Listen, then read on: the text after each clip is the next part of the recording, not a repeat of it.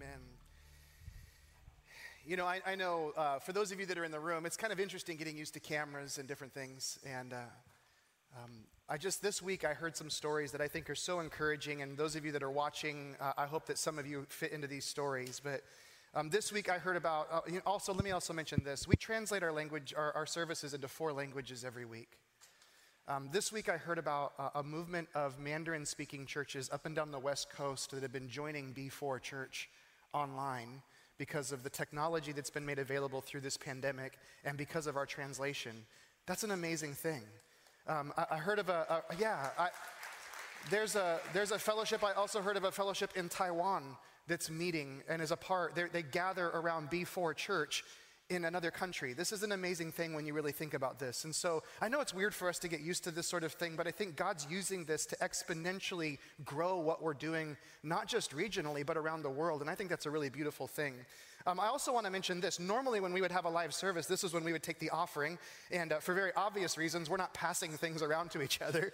But there are some places at the doors, some towers at the doors, where if you want to give in person as a part of your worship experience, we want to make that available to you. So you're always welcome to do that. You can also continue to give online. You can do all those things. I want to say thank you for your generosity. And because a lot of what we're able to do these days is because of your generosity. And so I'm really grateful for your generosity. And I just want to say thank you for being so generous, for being faithful in your giving. I also wanted to share this really cool story with you, and this isn't a part of my message, but I heard this story this week, and I thought, you guys have to hear this, because this week I heard about, there was a couple in our community that received their stimulus check. And when I say our community, I don't mean our church community. In fact, this couple, they don't attend church.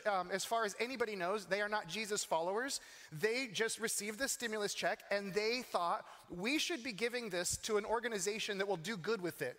And so they thought about it, they talked about it, and they said, well, who do we know? What organizations do we know that if we gave them this money, we know they would use it to make a positive impact on the city around us? And so after some thought and conversation, that couple decided that B4 Church was the best place for them to give their money. And so they contacted someone here on our staff and said, hey, is there a way that we can give to the church? And we said, well, actually, you can do that. But I heard that story, and I just want to share that because when you realize when people that are not a part of the church community, people that don't follow Jesus, recognize that you're a church who does good in the city, that's a pretty amazing thing. Amen? Amen. I think it's a really great thing. So today we're beginning our 3rd week in this series that we launched at the new year called the Shema. That name, Shema, is taken from the first word, the first phrase in an ancient prayer that the Hebrews prayed every single day and have for thousands of years. It's found in Deuteronomy chapter 6. If you have a Bible, I would love it if you join me there. If you don't, you can just follow along with me on the screen.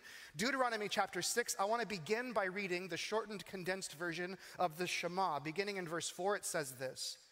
Hear, O Israel, the Lord our God, the Lord is one. You shall love the Lord your God with all your heart and with all your soul and with all your might. And these words that I command you today shall be on your heart. You shall teach them diligently to your children. You shall talk of them when you sit in your house and when you walk by the way and when you lie down and when you rise. You shall bind them as a sign on your hand, and they shall be like frontlets between your eyes. You shall write them on the doorposts of your house and on your gates. Now, we begun this series this year for a very specific reason.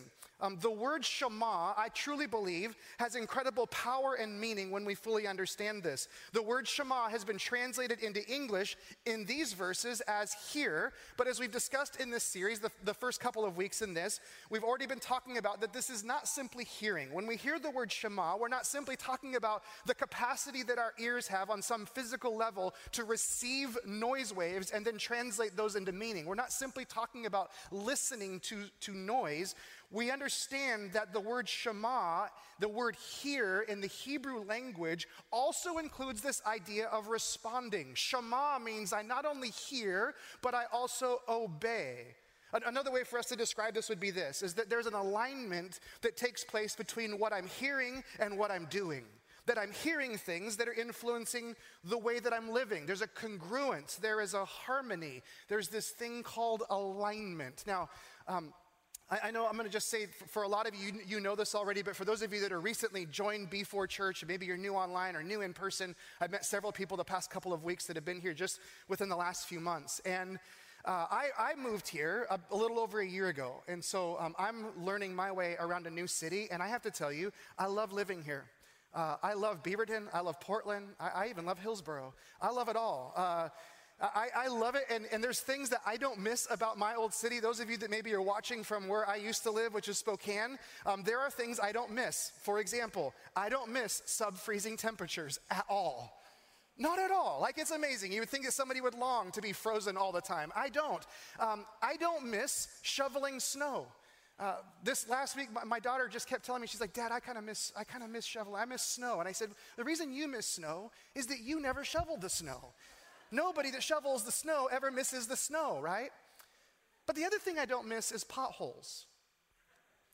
Spokane, I'm convinced that the person in charge of the streets department in Spokane, Washington, must also own like 17 automotive repair companies, because it's like they're in cahoots together. There are potholes like the size of like moon craters in Spokane, especially during the winter. And so it is just this thing. I didn't realize just how smooth a road could be until I moved here. And I'm like, the roads are so perfect and beautiful and wonderful. And I thank God for what he's done in my life just because of potholes, because it was so tragic all the time. Everyone in Spokane, it's like this regular thing for you to drive your car into one of these potholes, and it completely messes up the alignment on your car. You know what I'm talking about? So like when you're driving down the road, now you let go of the wheel just for a moment and your car veers off to the right. That is every car in Spokane. Don't ever buy a used car from Spokane. I'm just telling you this, okay? None of them track straight down the road. So a regular thing you have to do when you live in a city like that has primitive 18th, turn of the century roads, is you take your car in for an alignment, right? And that is where they align everything so that the suspension, everything underneath the car matches the input from the steering wheel, so that when you do something with the steering wheel, the things underneath the car do the right things. That's alignment. There is this congruence. There is this harmony, right? Now, this is very foundational. This is very critical for us to understand the Shema in all of its fullness. The Shema assumes that our lives can get out of alignment. That's what the Shema assumes. That there can be a disconnect between the way that we are actually intended to live and the way we actually live. There can be a disconnect. We can hear things and we can know things, and yet our lives may not be a reflection of those things. So just like my car, my life can encounter a pothole, if you will. Some of them are my fault. Sometimes I run into things in my life and it's decisions that I've made, and that causes me to get out of alignment. Sometimes it's other people's fault, right? There's things that other people do, and for some reason that causes me to get out of alignment. Sometimes there are things and we don't know whose fault it is. We know it's probably somebody's fault, but it doesn't matter. It knocks us out of alignment in our lives. There are things that happen in my life and there are things that happen in your life that will affect the way that you're living, and I need to be regularly realigned. Which is why we've begun this series at the beginning of this new year, because I think a new year is a good time to kind of realign some things. Are you with me on this? A new year is a good time to stop and say, okay, let's think about our alignment. But this also requires something of us. It requires something that I believe is in short supply in our age. This requires humility. It requires the capacity for us to admit, you know what? I've been wrong. I've had some attitudes, I've had some thoughts, I've had some intentions that weren't the right things. It demands that you and I actually admit, you know what? I'm fallible. I actually can get it wrong. Sometimes I can think I'm right, but I'm actually wrong. And that characteristic, that fallibility, that humility, that capacity you and I have to be able to say, I can get it wrong, that is in short supply these days. We live in a culture today where very few people want to admit when they've been wrong. Which, by the way, is why we keep the gospel of Jesus at the center of everything that we do. It has to always be the center. Here's why. The gospel demands that I admit that I'm wrong, right? Are you guys with me on this? You're uncomfortably quiet. The gospel demands that I admit that I'm broken, right?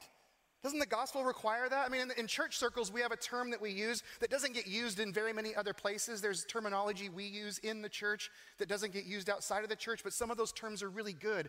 Like there is this term, repentance, that is the first part of us becoming a follower of Jesus. The word repentance literally means that I'm moving in a particular direction, that my life is heading somewhere, and I acknowledge my folly, I acknowledge my brokenness, I acknowledge the dysfunction in my thinking, and I see the way that I'm going, and I physically turn and I move in the opposite direction of that brokenness. That's the word repentance. And that's the first step to becoming a follower of Jesus, is this idea of you and I moving in the opposite direction and towards Jesus.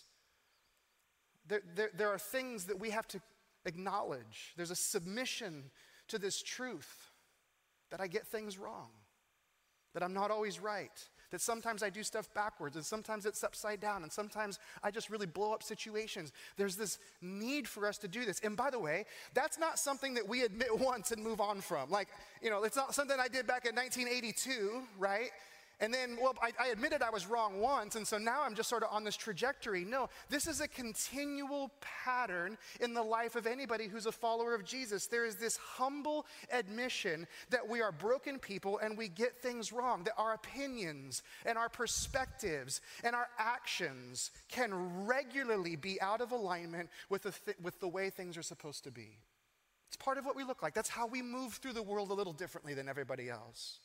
So the first word of this prayer, Shema, is this declaration that we're leaning into God and allowing him to realign our lives according to his desire. That's what this is. When we say Shema, we're saying, I acknowledge I could be out of alignment and I need you to set me in the right direction, to set me in the right way. I want to live according to your design. I am going to listen and obey.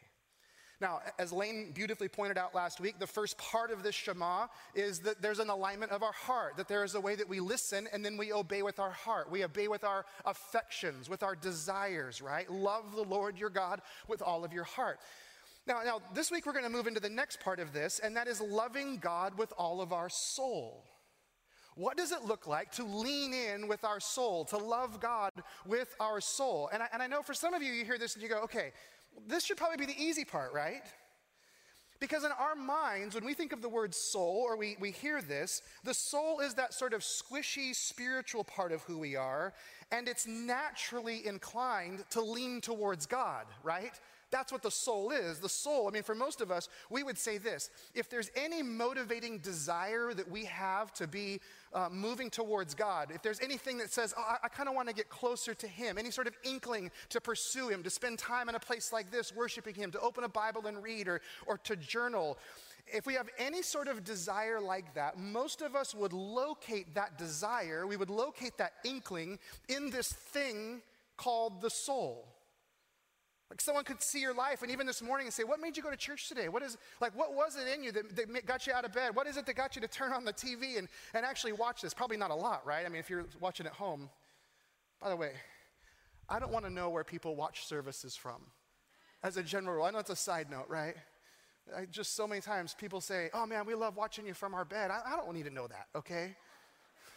Eating pancakes, I don't need to know that. Just tell me you watched, that's fine. But what is it that motivates you to watch? What is it that motivates you to get here? Most of us, if someone said, why'd you do that? You go, well, there's this thing like down in my soul. The soul is responsible for that. That is actually a significant misunderstanding of the word soul. The way we typically think of soul and the way the ancient Hebrews thought about the soul are radically different things.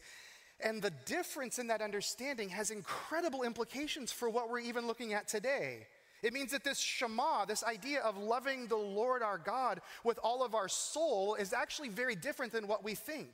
It turns out when we see this, when we pray this, when we think about leaning into this, we're not simply saying, well, you need to activate that squishy spiritual side of who you are. That is not what this means. This doesn't mean for you to tap into that little emotive thing that makes you feel like you're connected to your Heavenly Father. That's not what it means to love God with your soul. So let me just back up and let's unpack the word, and then we can understand the implications of this.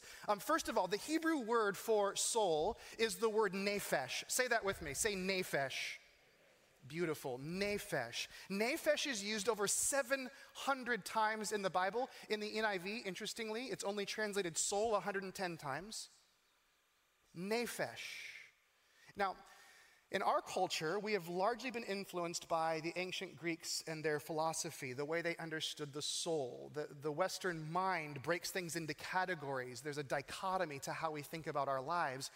Not only that, we love categories. We love neat, straight lines. We like for things to be orderly.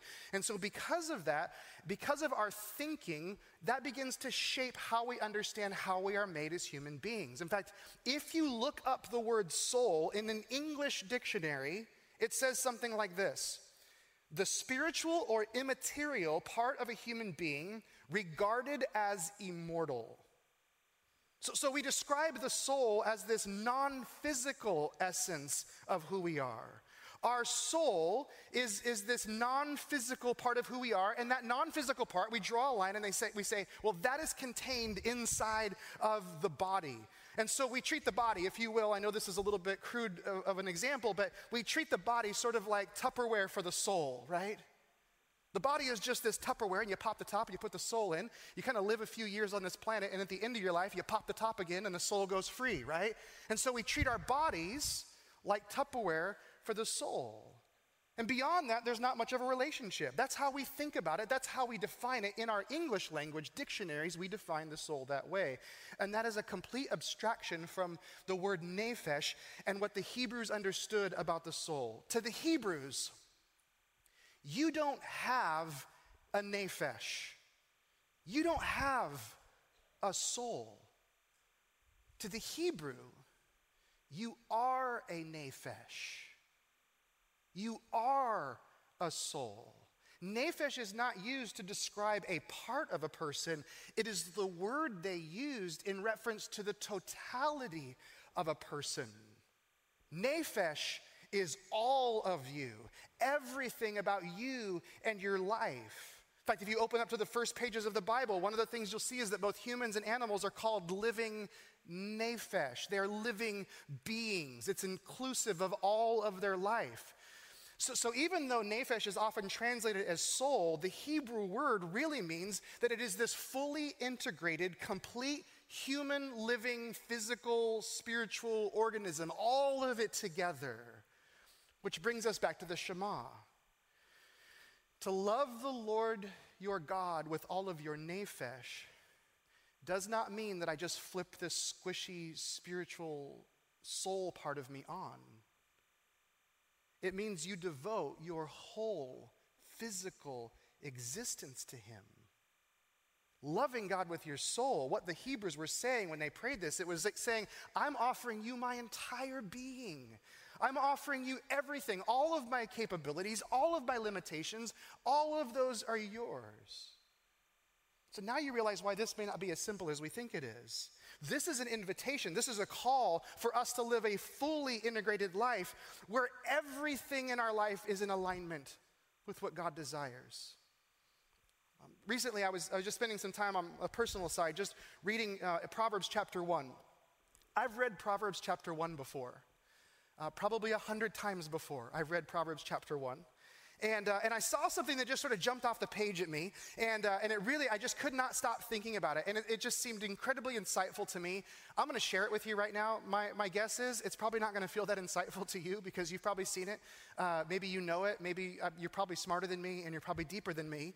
But this is one of those things that I don't, for whatever reason, as I was reading it just recently, it just sort of emerged off the page, and I couldn't get past it.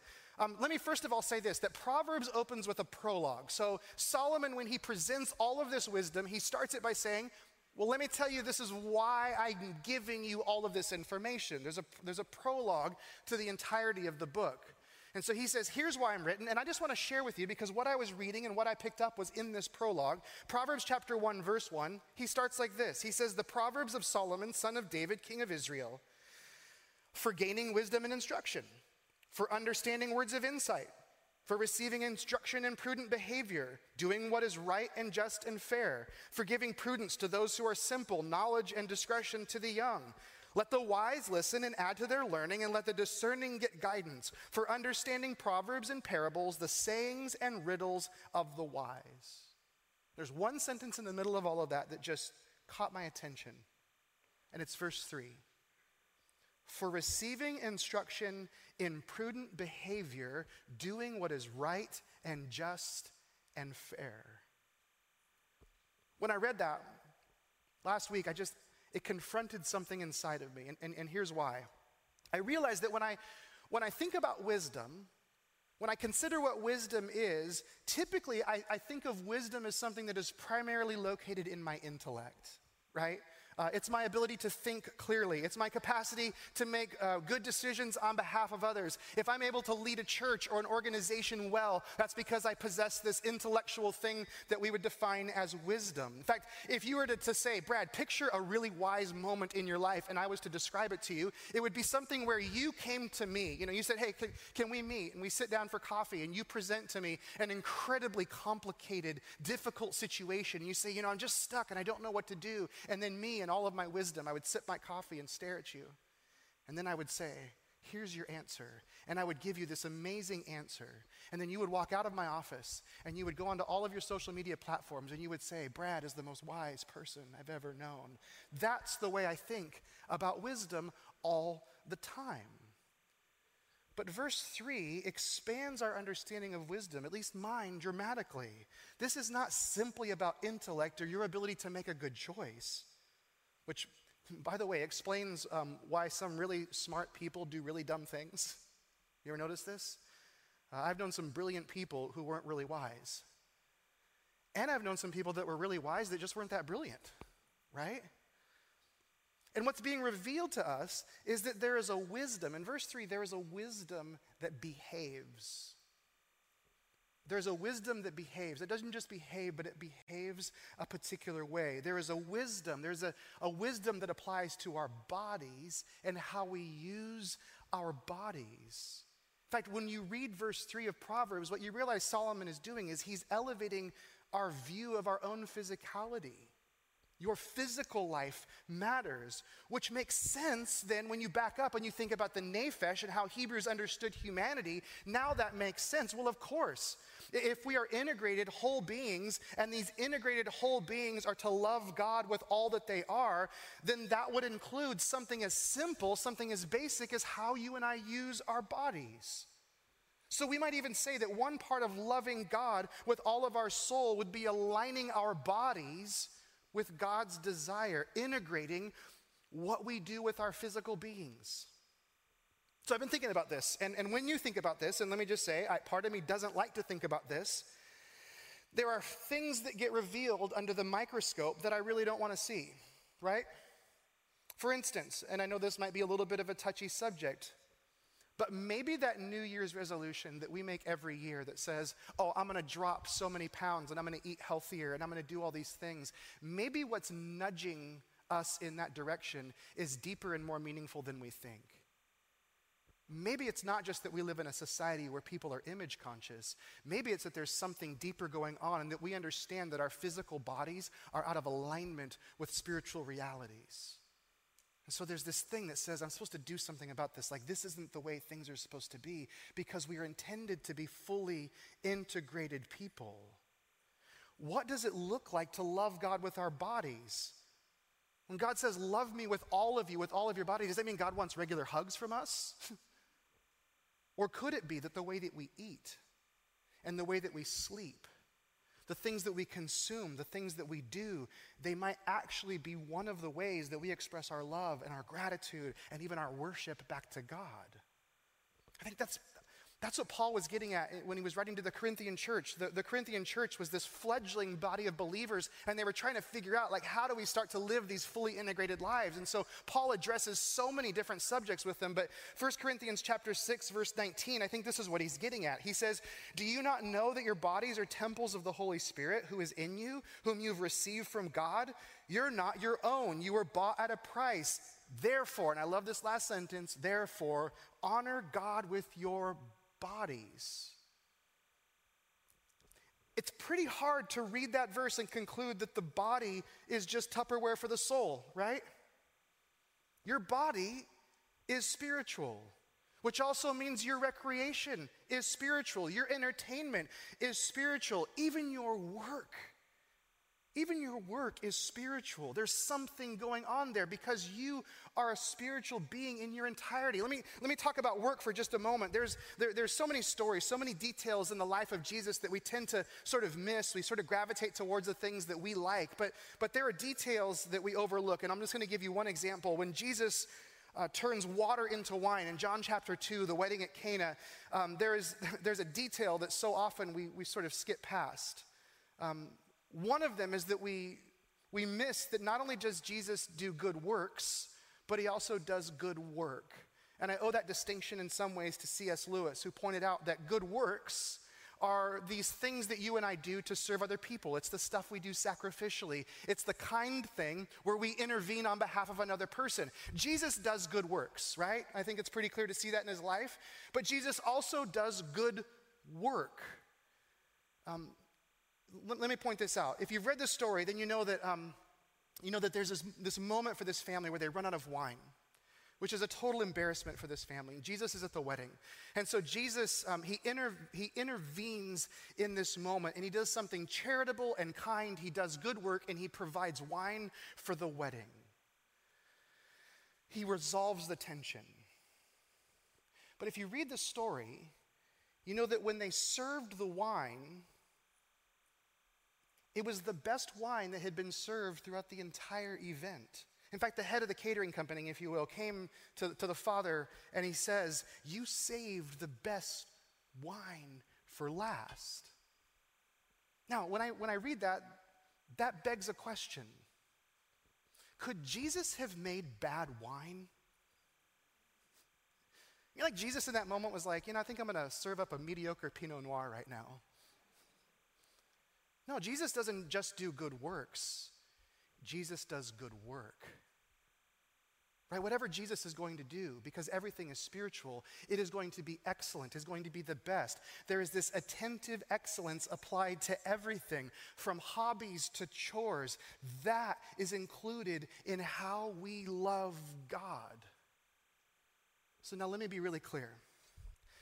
The point of all of this is not to coerce you into becoming list-making, stressed out, neurotic overachievers that feel like you're never doing enough, okay? So if we land there today, if you walk out today or you turn off the TV and you go, okay, now I'm really stressed, I gotta do more for God. We did not do what we need to do. That's actually one of the things that Jesus came to liberate us from, was that kind of thinking. God's love is not being held back until we do all the things that he wants us to do. In fact, it's quite the opposite. What this is, all of this is an invitation for us to see our whole lives differently. To see what the Hebrews were alerting to, a whole new way of understanding how we live. It's an opportunity for you and I to eradicate the categories and realize that everything is spiritual. All of this stuff matters. All of it is devoted to God. It doesn't matter how mundane the work is or how joy-filled the worship is. All of it is the same as it relates to loving God with all of your being. And when we understand that, there is a dramatic shift that takes place in our lives. In fact, you start to realize this. You start to realize if it all matters, then maybe a nap is the best thing for you.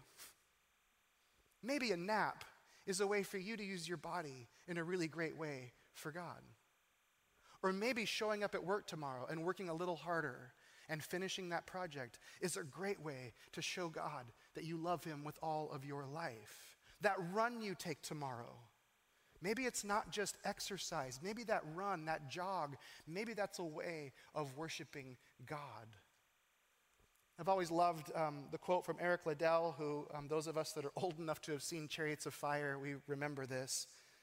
But I always love this quote. He said, "God made me fast, and when I run, I feel his pleasure." Now, God didn't make me fast, but I get what he's saying, right? The Hebrews, they began and they ended their day praying this prayer, praying the Shema, reminding themselves, my whole life is an expression of love extended back to God. So as this new year is beginning to unfold before us, I'm asking the question of myself, and I encourage you to ask this question. What parts of my life, what parts of my whole life need to be brought back into alignment? I'm wrestling with some hard stuff. some ways I've treated my body, some things that I've done. I'm asking all sorts of questions, how I work, how I read, what I watch, all of those things. And I'm just saying, how are those things an expression of love towards God? Not legalistically, not moralistically, but lovingly, knowing that loving God with my whole life is actually the best life. Amen? Amen. I'm going to invite you to stand with me. We're going to close a little differently. We're going to close today by reciting the Shema, by praying this prayer together. And so if you would, the words will be on the screen, and I'd like you to just join me with this. Hear, O Israel, the Lord our God, the Lord is one. You shall love the Lord your God with all your heart and with all your soul and with all your might. And these words that I command you today shall be on your heart. May you be men and women who realize that everything in your life is spiritual. May you realize that you don't have a nephesh. You are a nephesh. In Jesus' name, amen. Amen. Amen. Love you guys so much. Thanks for being here today. So good to see all of you.